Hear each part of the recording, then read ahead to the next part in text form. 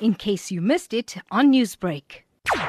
The Phoenix Local Drug Action Committee is hosting a drug march today in and around the Phoenix area, and we will march from social development down to the center, which is called the Gem City Center, and from there we will have various speakers, and marching together with us will be members of the SABC, Metro, Safer Cities, Department of Social Development, the Rehab Center organizers, and the Durban Mental Health members, Haven of Rest, who we actually work in partnership with, and the KZN VIP Protection Services. So what is the purpose behind this march?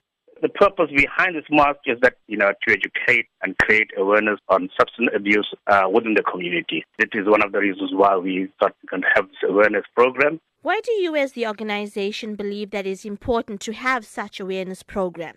We are getting calls from the community. So what we normally have is the outreach program where we have at the centers.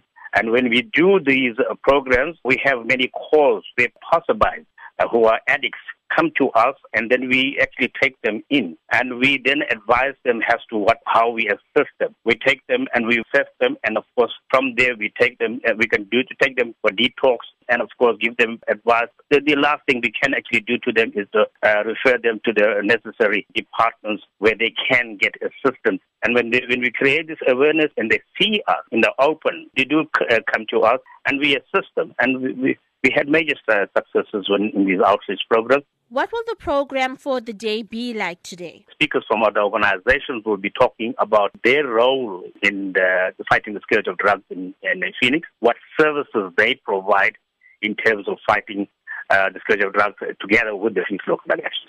The march is taking place at the Central Business District of Phoenix.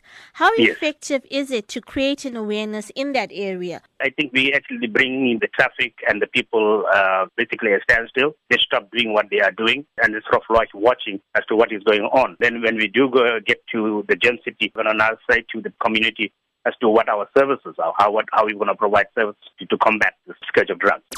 Previously on Newsbreak, Lotus FM.